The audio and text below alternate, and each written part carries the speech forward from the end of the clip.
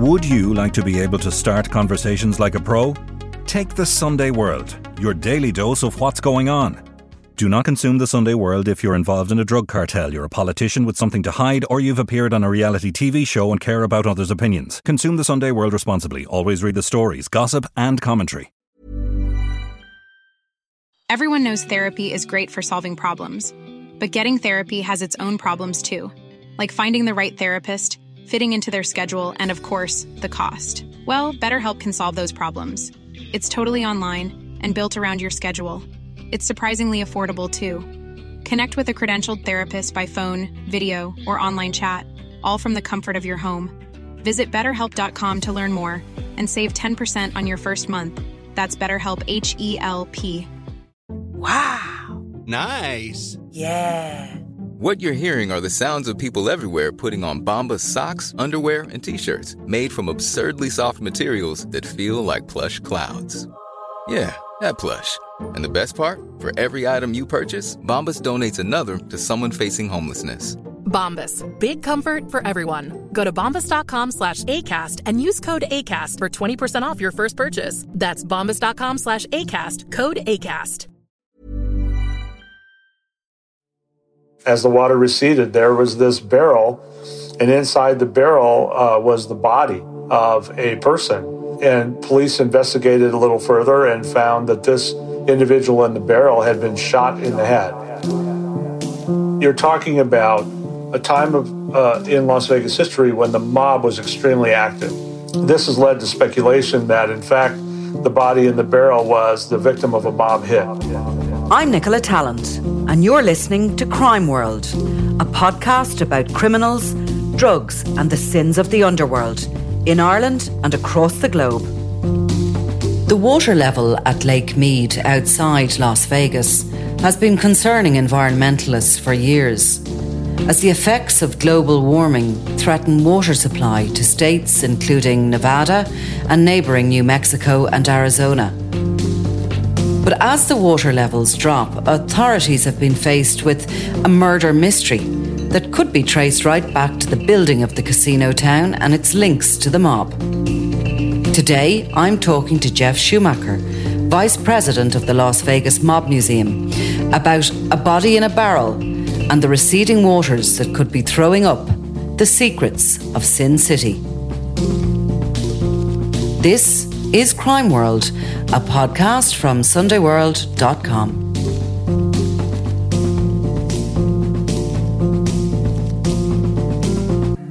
I just want to ask you about your weather and your temperatures, first of all, because it's very relevant, bizarrely, to this fascinating crime story we're going to talk about. So how's things there today in Las Vegas?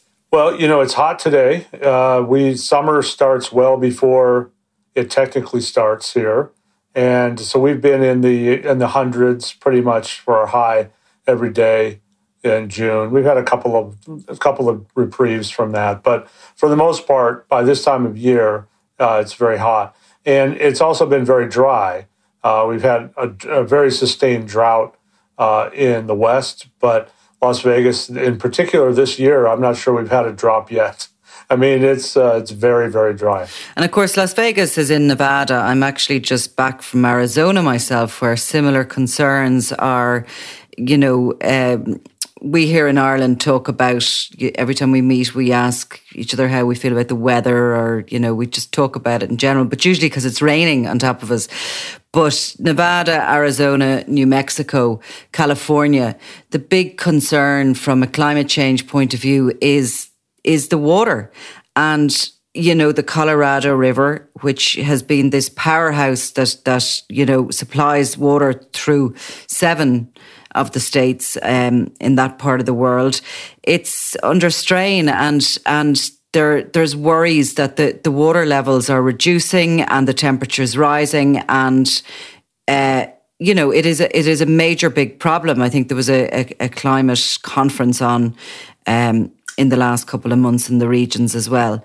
Now, our area of interest is Lake Mead, which is a massive big area of water outside Las Vegas, and it is drying up, Jeff. Well, it's definitely going down. It's receding. And, it's important to remember that we call it Lake Mead, but it's a reservoir. And it's intended to be a storage, a water storage place, not only for Las Vegans to draw from, but also to create electricity through Hoover Dam. And it has been receding at an unprecedented pace of late.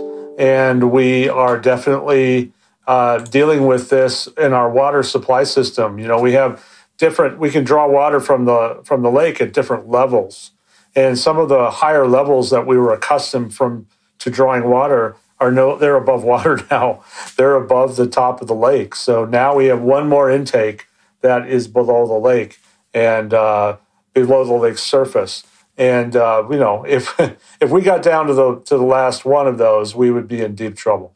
Now, for those of us, an awful lot of Irish people, by the way, have been and go regularly to Vegas. We like a little bit of Vegas from this part of the world, but many people haven't been. And Vegas is plopped in the middle, really, of a desert, and it's a really strange place if you've never been before, because you come out of this very bustling, busy, neon light city and you're just in dirt, basically. But it was there that this massive casino city was built, Sin City as we call it. But the lake is of interest, obviously, because it's located a drive through the desert away from Vegas. But there's been a number of finds really in the last couple of months, and it's to do with this climate change and to do with the receding waters. And they link back to Vegas, don't they, and its history? Yes, really since the late 1930s, Lake Mead has been a recreation resource for Las Vegas. It's a place where people go to water ski, to fish, to all the things you would do on any lake. But it's like the only one nearby, right? So people travel, because it's so big, people travel from all over the Southwest to not only come to Las Vegas, but to also go to Lake Mead. And so it's always been sort of this annex to Las Vegas. It's part of Las Vegas, part of the Las Vegas experience. What's interesting is now that the lake is receding, we're starting to find some of the history hidden beneath the lake. And the most, shocking of these finds of recent times was a barrel that kind of just was on the side of as the water receded. There was this barrel, and inside the barrel was the body of a person.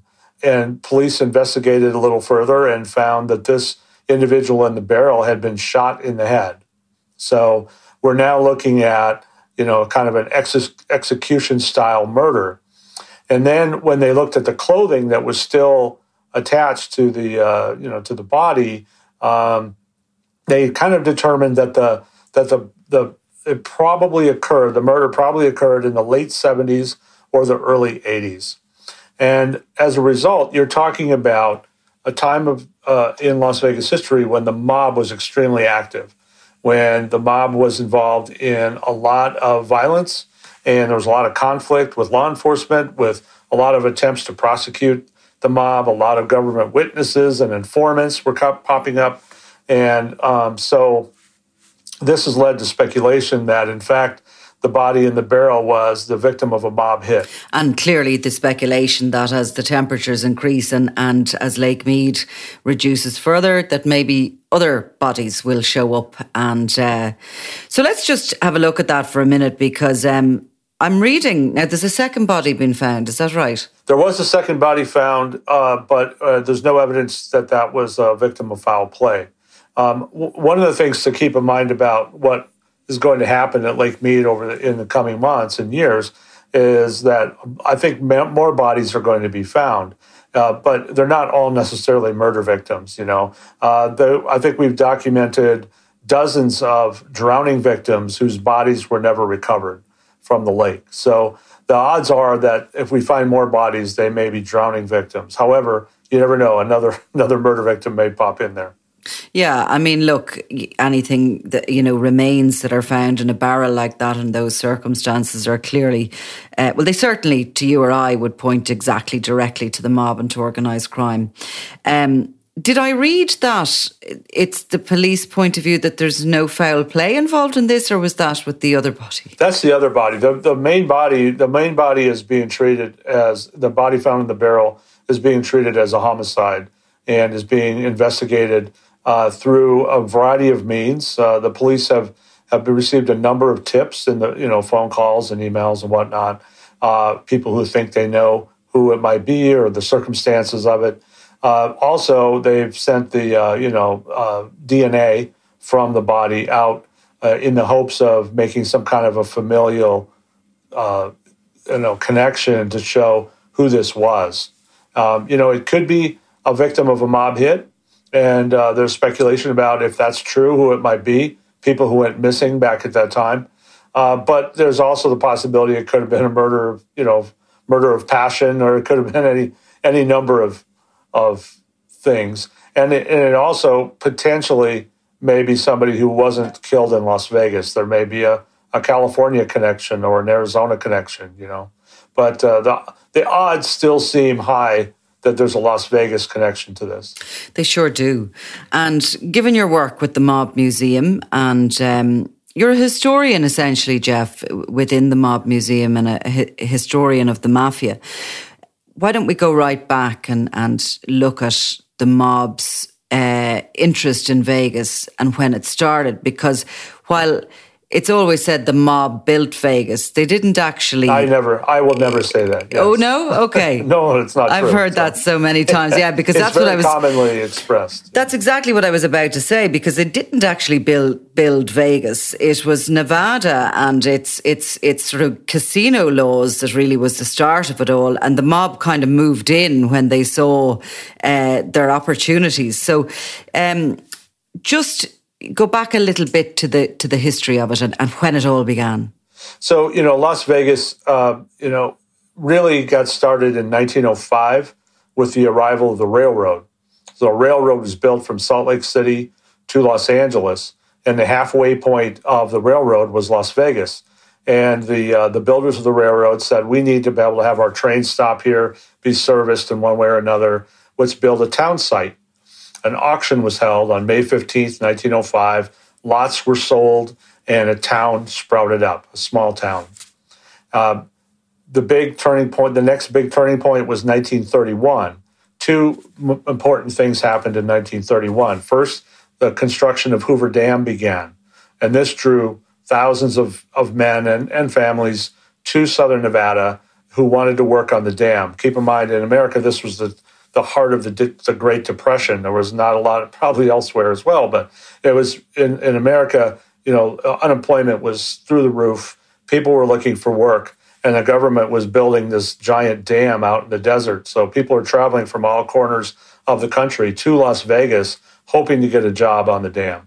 So it really boosted the population of Las Vegas. The other thing that happened in conjunction with that is as construction of Hoover Dam began, tourists started coming. Long before it was finished, tourists were coming to get a look at this engineering wonder that was happening out in the desert. So Las Vegas started seeing, tourists. So to capitalize on that, in that same year, the Nevada legislature legalized all forms of gambling in Nevada. And Las Vegas was a little slow to pick up on this, but it did legalize gambling in 1931. There was a number of gambling clubs on Fremont Street, which is in downtown Las Vegas, in 31. Gambling, to be honest, had occurred in Las Vegas well before it was legalized. It was a pretty common practice here and not heavily regulated. But when it was legalized fully, you started seeing the growth of this industry. And it coincided with the tourism of people coming in from Hoover Dam. So the mob didn't really take interest in this until the 1940s. You saw at the beginning of World War II for the United States, that is, in 1941, you saw an Army air base was built here. And this Army air base resulted in an influx of thousands and thousands of people here. At the same time, the government built a magnesium plant just outside of Las Vegas. And this also drew thousands of people. So you had this population explosion in Las Vegas in the early 1940s that generated a great deal of interest in building more facilities, hotels, casinos, all the other businesses you would expect.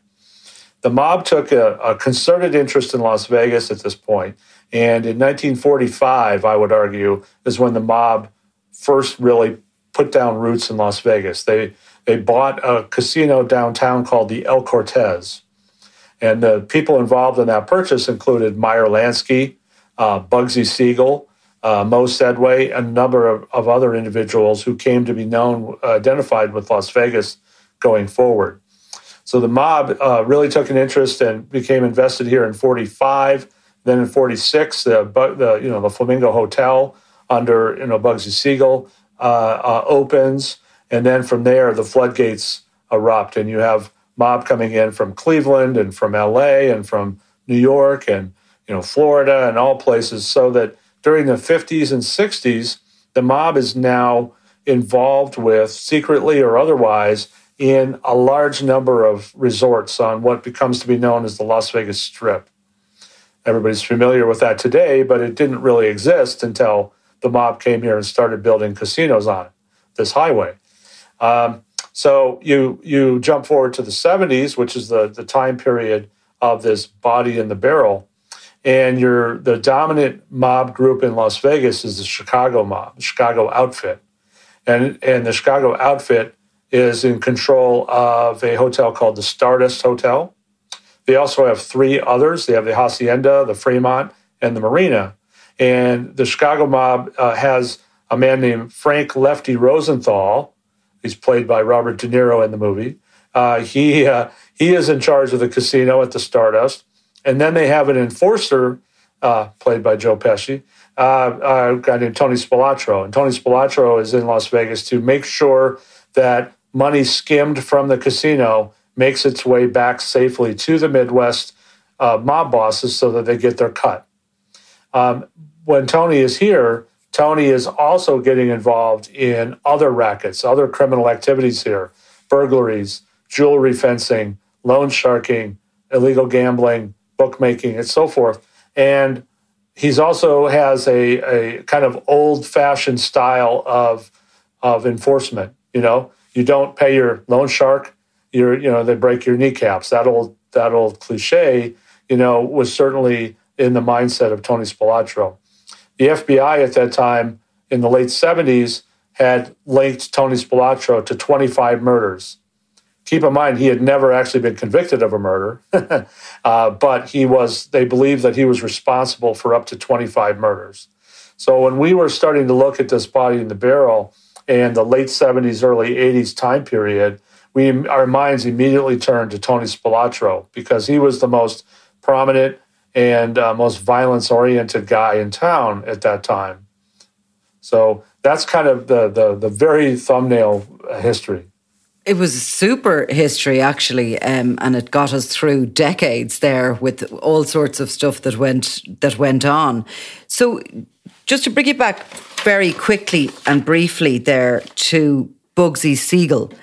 So he was a representative of the Italian mob in New York City, is that right? Well, I wouldn't, yes and no. I mean, a lot of the investors in the Flamingo Hotel were of Italian origin. They were mafia guys like Frank Costello and Lucky Luciano and people like that. But they're also, Meyer Lansky, was Jewish. He was not in the mafia, right? And there were other investors and Bugsy Siegel was Jewish as well. And so, it was, at that time, there was a lot of cooperation between the mafia and, Jewish gangsters. And so I would say it certainly was New York oriented. And Bugsy was originally from New York. Meyer Lansky was from New York. Frank Costello was from New York. All these individuals were planting the flag out in Las Vegas together. And yes, and so Siegel was not the originator of the Flamingo. This is also another piece of fiction. The man who first started building the Flamingo, his name was Billy Wilkerson. And Billy Wilkerson was a nightclub operator and a newspaper owner in Los Angeles. He also was a really big gambler, high-rolling gambler, terrible at it. So much so that his friends advised him it'd be better off, rather than giving all your money to these other casinos, maybe you should own one instead. So Wilkerson starts building the Flamingo in late 1945, but because of his gambling problem, he runs out of money.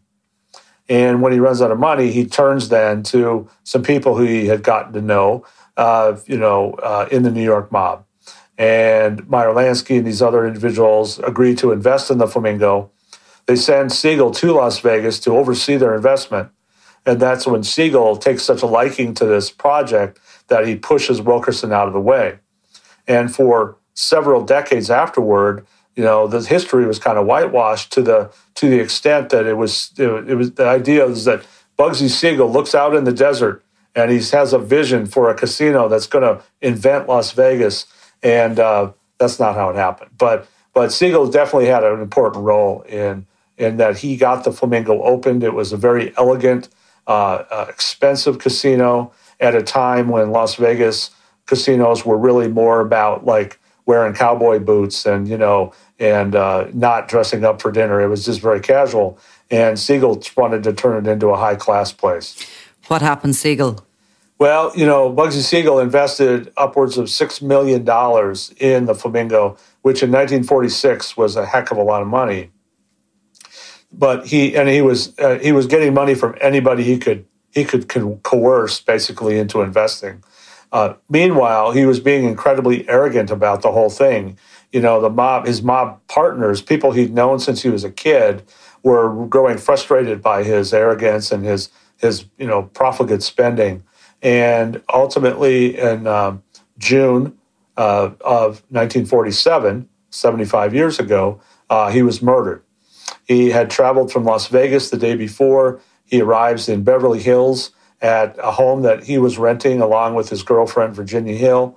He's sitting on the couch in the front room, and suddenly 9 shots ring out from outside the window. 2 of them hit Siegel in the face, 2 in the chest, 5 other bullets go elsewhere. He is killed. And not longer than 20 minutes later, 3 of his partners walk into the Flamingo and say, Bugsy's dead, we're in charge. So there's a great deal of mystery as to who exactly pulled the trigger. We don't know.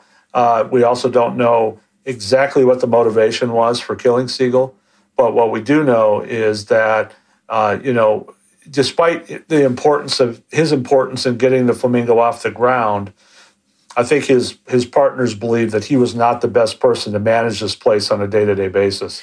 Through the 50s and 60s after his demise, was there a relative peace amongst the mobs? You say the Chicago mob came in and others, and they all started to stake their claim. But did they have that sort of old school understanding that your word was your honour, I suppose your hand was your contract, and you didn't certainly kill one another within the area that you were working, because that could cause you trouble? Yeah, so two thoughts come to mind when you put it like that. The first one is that Las Vegas was widely regarded as what the mob called an open city, right? So what that meant was that no one mob from around the country was declaring Las Vegas was their territory, and no one else could come in. Everybody who wanted to come in and invest in Las Vegas from a mob standpoint had the opportunity to do that. And the consensus was that, as this place grew, that the benefits would spread widely and there'd be plenty of money for everyone. So it was an open city. The second kind of rule of thumb for the mob in Vegas was, let's not have any dirty laundry in the newspapers right here in Las Vegas, because this is a tourist town and we don't want to scare people away. So if you wanted to kill somebody, you had to kill somebody, or you thought you had to do it anyway, you would do it elsewhere. So there's some great examples of that. There's a man named Gus Greenbaum, and Gus Greenbaum was he ran the Flamingo for many years. He later ran the Riviera Hotel in the 50s for the Chicago mob. But Gus Greenbaum had crossed his bosses, and they had enough of him, apparently, But he was originally from Phoenix, so he had a home in Phoenix. He and his wife were there, and when he would go home to Phoenix, he would spend time there. Well, that's where he was killed. He was killed in Phoenix. He was not killed in Las Vegas. And then later, I mentioned Tony Spilotro, the Chicago enforcer who was sent to Las Vegas. He ultimately was killed in Chicago. They basically called him back to Chicago in 1986 and killed him there rather than doing it in Las Vegas. So there was always this idea that you don't want these headlines right in the middle of your golden goose of a town. No, indeed. And he was played, of course, by Joe Pesci in the Casino movie, and De Niro was Lefty. But so, in the movies, I suppose we do see the kind of the murder in the casinos, the guns coming out, and the roulette tables literally turning blood red.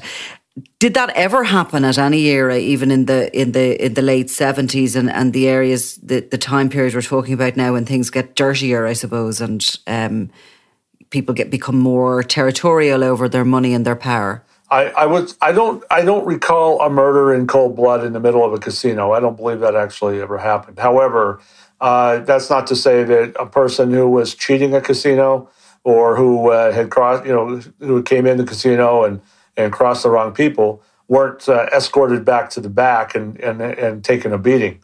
That certainly did happen in those days. I think the interesting dynamic of the late 70s and early 80s is that with Tony Spilotro here in particular, and Lefty Rosenthal, and like the Detroit mob and some other ones who were involved in casinos, at that time, the FBI was increasing its investigations in Las Vegas, and the State Gaming Control Board, the state gaming regulators, were taking a much greater interest in what was happening at the casinos. The sophistication of the law enforcement presence grew significantly. In the past, there'd been this sense that, well, as long as you don't cause too much trouble, we'll let you do whatever you want. Well, in the 70s, that mindset changed, and there was a decision that maybe the mob was not a positive influence in Las Vegas. Maybe we need to push these fellows out of here. And so what was happening is a lot of times the government of FBI famously would try to develop informants and government witnesses and flip people to testify against. And then so if there's going to be there's an indictment and there's going to be a trial, what do you want to do if you're a mob guy who's on trial? You want to get rid of the witnesses. You want to root out the informants and get them out of the way so that you can win your case. So this was a dynamic that we hadn't really seen in Las Vegas before. So once you start enforcing the law, you start the bad guys start looking for ways to avoid going to prison. So there was a lot of violence related to that. People who disappeared, like a guy named Jay Vandermark.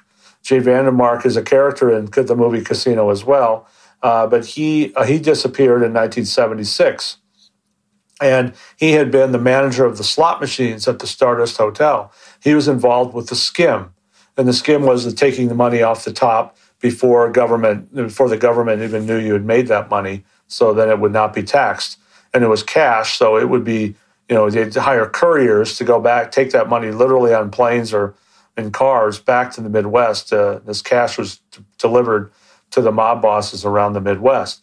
So when the government starts taking an interest in this, they're starting to talk to people like Jay Vandermark and others and say, you know what, you can go to prison for a long time, or you can go into witness protection, or you can go into and serve a much shorter sentence if you testify. So this was a very dangerous time, and so you did see a lot more violence.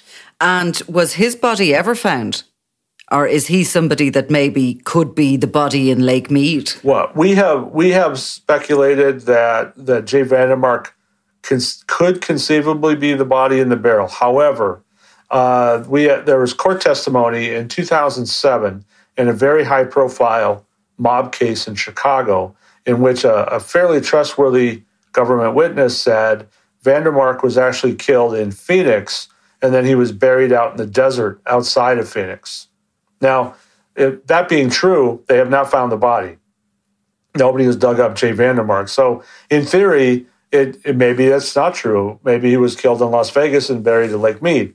There are other suspects, though, other individuals whose bodies are missing from that same era, who also, might be the possible victims of the mob. Getting in slightly into the technicalities of it, if you can, like to get rid of a body in the desert, right? You just dig down really deep, I presume, and because you see these desert storms and you see the idea of digging into sand wouldn't seem a very secure place to put a body. So would the Lake Mead situation, the barrel, have been a more attractive way maybe for mobsters to consider, a body disappearing forever? So a couple things about that. So the first thing is Las Vegas, when in my job, and I talk to people every day about this stuff. And, people who know a lot or people who don't know anything, and they ask me questions. There's a reputation in Las Vegas that what the mob did was they would bury the bodies out in the desert or dump them out in the desert because, again, you don't want to have that exposure right here in the city. That didn't happen nearly as often as people want to believe. Now, there are cases where bodies were buried out in the desert and they've been found by hikers or, different people. Where maybe they weren't buried deeply enough, maybe they were dug up by an animal, or in one case, Al Bramlett, who was a labor leader here, he was killed. He was buried in the desert, but his hands were left above the desert floor so that he could be found, and there was a bit of a message there. But all during this time, these decades where people have been talking about burying bodies in the desert, I have never heard anybody until recently talk about dumping a body in Lake Mead. Now, that's actually quite commonly understood back east, right? In New York, you dump a body in the East River or in a lake or in the ocean, or not just in the eastern United States, but all over the world. The idea of dumping bodies in the water is not unusual. Had not heard that here. One thing about we use that phrase desert sands, but that's not really how our dirt is. It's actually quite hard packed. And so when you dig down, it's probably going to, if you dig deep enough, that body's going to stay there for a long time. But you got some big animals out there. Yeah, you have sure. Mountain lions and that's true. Certainly bigger stuff than we would consider, and presumably they, you'd have to go down very far to stop any sort of animal activity around a body. Certainly if you want the body to be hidden for a long period of time. What I was going to say about the barrel in Lake Mead is, if you just put yourself in the mind of the mobster who buried, who dumped the body in that barrel out in Lake Mead, you had to believe that barrel would never be found. Because in the 1970s, how many climatologists were talking about climate change the way we do today? They couldn't have imagined that this lake was going to recede by 20, 30, 40, 50 feet, I don't think we can blame the mobsters for doing a bad job. It did remain hidden for a long time. And also look at how investigation techniques have changed, and in particular with that DNA, which is such a huge thing in America now, about the genealogical databases that exist, and so many cold case murders are being solved with them. And, especially people involved around, your criminal database, for example, is absolutely vast as well. So anyone involved around criminality, that's obviously a big possibility. How long does that take? And do you think that's going to be first across the post to solve this murder? I personally think DNA is probably the most likely way that we will identify this body. DNA technology has advanced so much now. A lot of innocent people in prison have been released because of DNA evidence. A lot of cold cases have been solved, as you mentioned. And the database is growing so much that, making those familial connections is becoming easier literally every day. The more people who put their, send their spit or their blood into a tube so that they can be part of the database, as I've done, there's the greater likelihood that you're going to be able to identify people. So I think that's going to happen first. I don't think it's going to be imminent. This DNA, there's a great deal of demand on these DNA research centers right now. And so every cold case in America is sending DNA in there, and every innocent man in prison is sending DNA so that they can hopefully be cleared if they indeed should be cleared. And so there's a backlog. So then you get into the situation where what are the priorities? Now for us, because we're interested in this body in the barrel, we think that should be the priority. Like, let's get that result as quickly as possible. We've got a TV show coming, or whatever. But the reality is that, it may take a year before we know who that is. I hope it's less, Because the labs are just overwhelmed, of course, and I don't think they've caught up. Now, I do want to go back to the, what happened next, basically, with the mob and through the 80s and 90s. But first, just to home in on that possibility of certainly some of the individuals you've described who went missing, never found, and are possible murder victims. Do any of them after the passage of time, because, of course, the 70s was 50 years ago, most of them, but do families ever campaign in the same way you see other murder victims' families for these cases to be open, to be solved? Do they ever come forward, even though a lot of the characters that would have been, there at the time were obviously very scary and nobody went up against the mob? But as the decades rolled on, do any of these murders ever get that sort of campaign thing you see? I have not seen that quite as much with mob cases, but certainly there are cold cases in Las Vegas I've read about over the past 5 to 10 years where families have recognized the possibility of DNA being a new technology that can help solve a crime. And our local police department has solved a large number of cold cases that way. And we actually have this thing in Las Vegas, this new organization called the Las Vegas Justice League, which kind of plays off of the comic book. But they are basically philanthropists who are putting up money to do the DNA testing to solve cases like this. And it's a very interesting development. I think once private industry like this or philanthropists become involved in this, it will only accelerate perhaps the number of cold cases that are solved, innocent people who are freed, and so forth. Families, and this is a speculation on my part, but I think you're going to see more and more families where these cold case mysteries have just been hanging over them for decades, come forward and start pushing for this kind of assistance. And I do think that's going to be a thing for the next 10 years.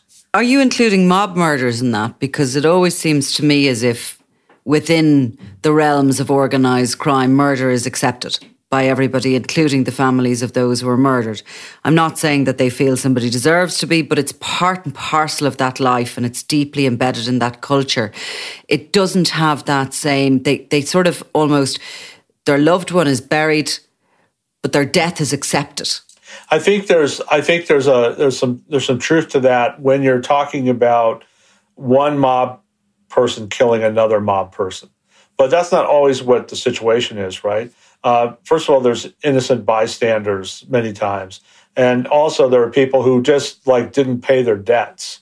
They're just a guy with a gambling problem, And now some of those things can be embarrassing, for a family, if you have a young woman who has been missing for 20 years and she was Miss Nevada and she was just this wonderful person, everybody loved her, and she suddenly disappeared,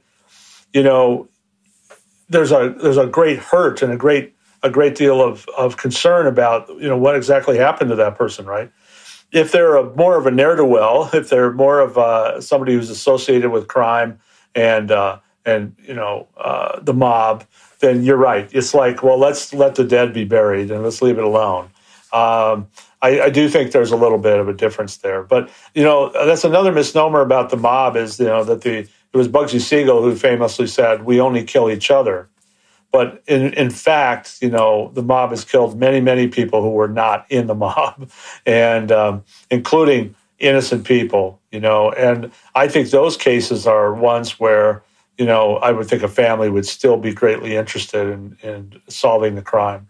For sure. And in that, nothing has changed over the decades, up to today. If an innocent person is caught up in any sort of gangland crime, or there is public outrage, but it just seems easier forgotten when it's somebody who has maybe, what do they say? They live by the sword and die by the sword. Going back to where we left off there and moving into the 80s and 90s, what happens in Vegas with the mobs? So what's happening in the early 80s is that especially the early 80s, is you have some very high-profile prosecutions of the mob involvement with the casinos. And what you see is the FBI and the state regulators in Nevada really working hard to push the mob out of Las Vegas completely. A couple of turning points there. One of the big ones was the death of Tony Spilotro. Spilotro was murdered by his own mob, his own mob family in Chicago, really marked the end of the Chicago mob's active involvement in the casino industry in Las Vegas. Now, I don't want to say they were completely out of Las Vegas yet, but they were definitely out of the casino business.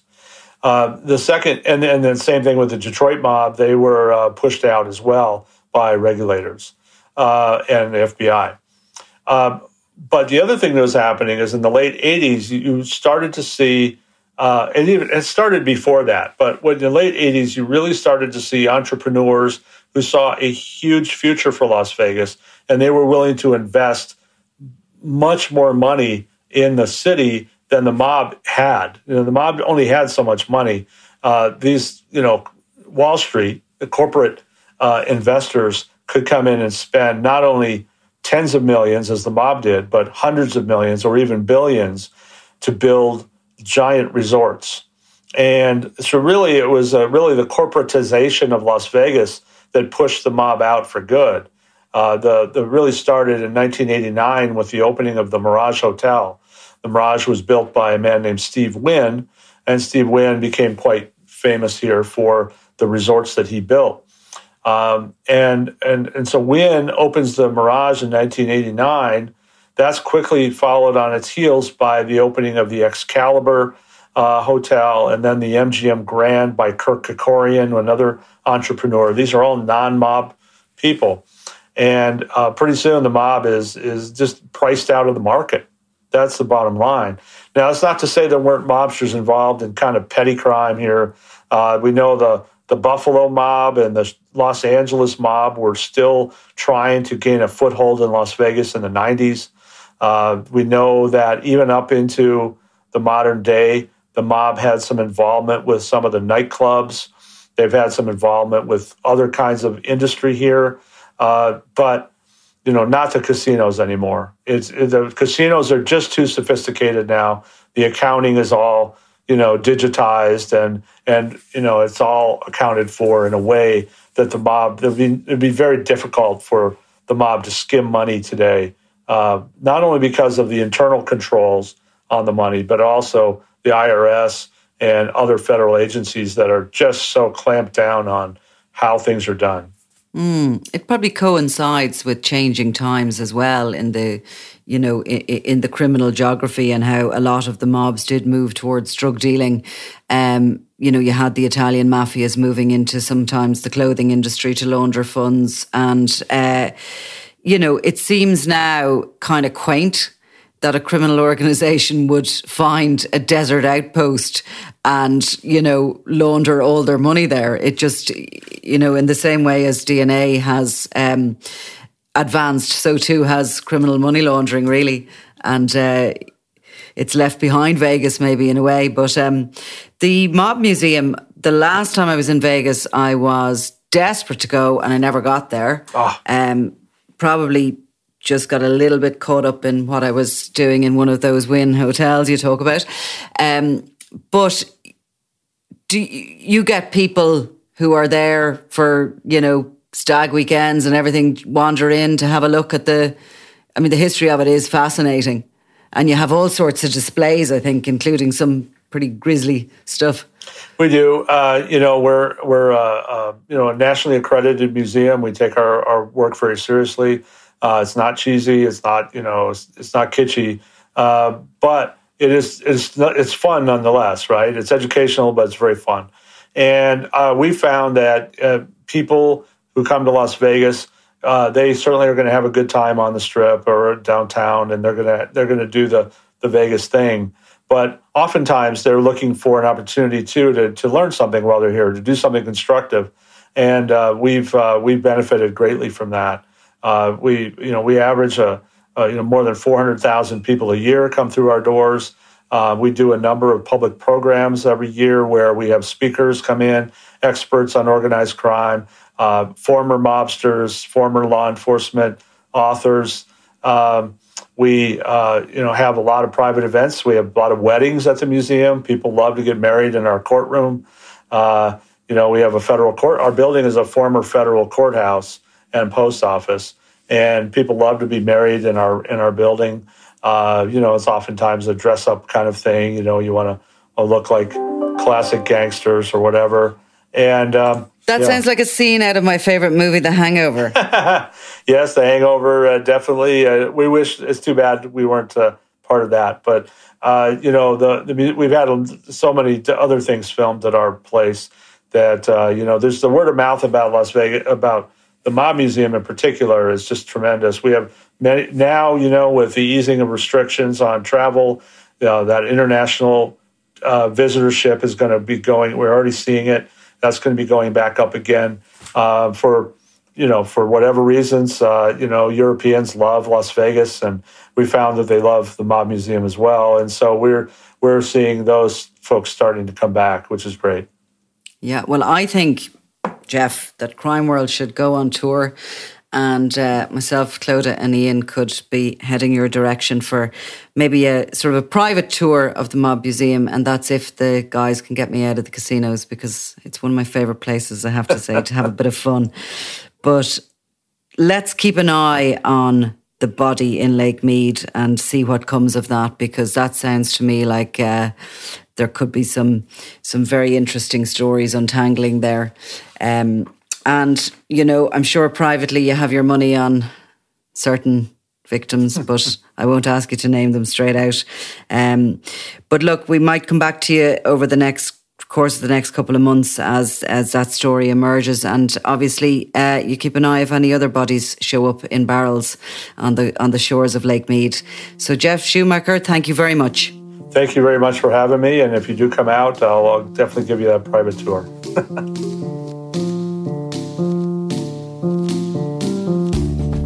You've been listening to Crime World, a podcast from SundayWorld.com, produced by Ian Mullaney and edited by me, Nicola Tallant.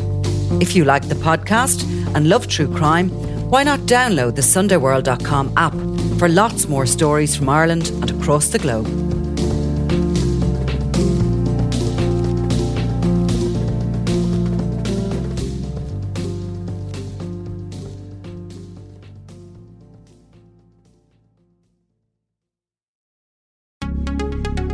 Would you like to be able to start conversations like a pro?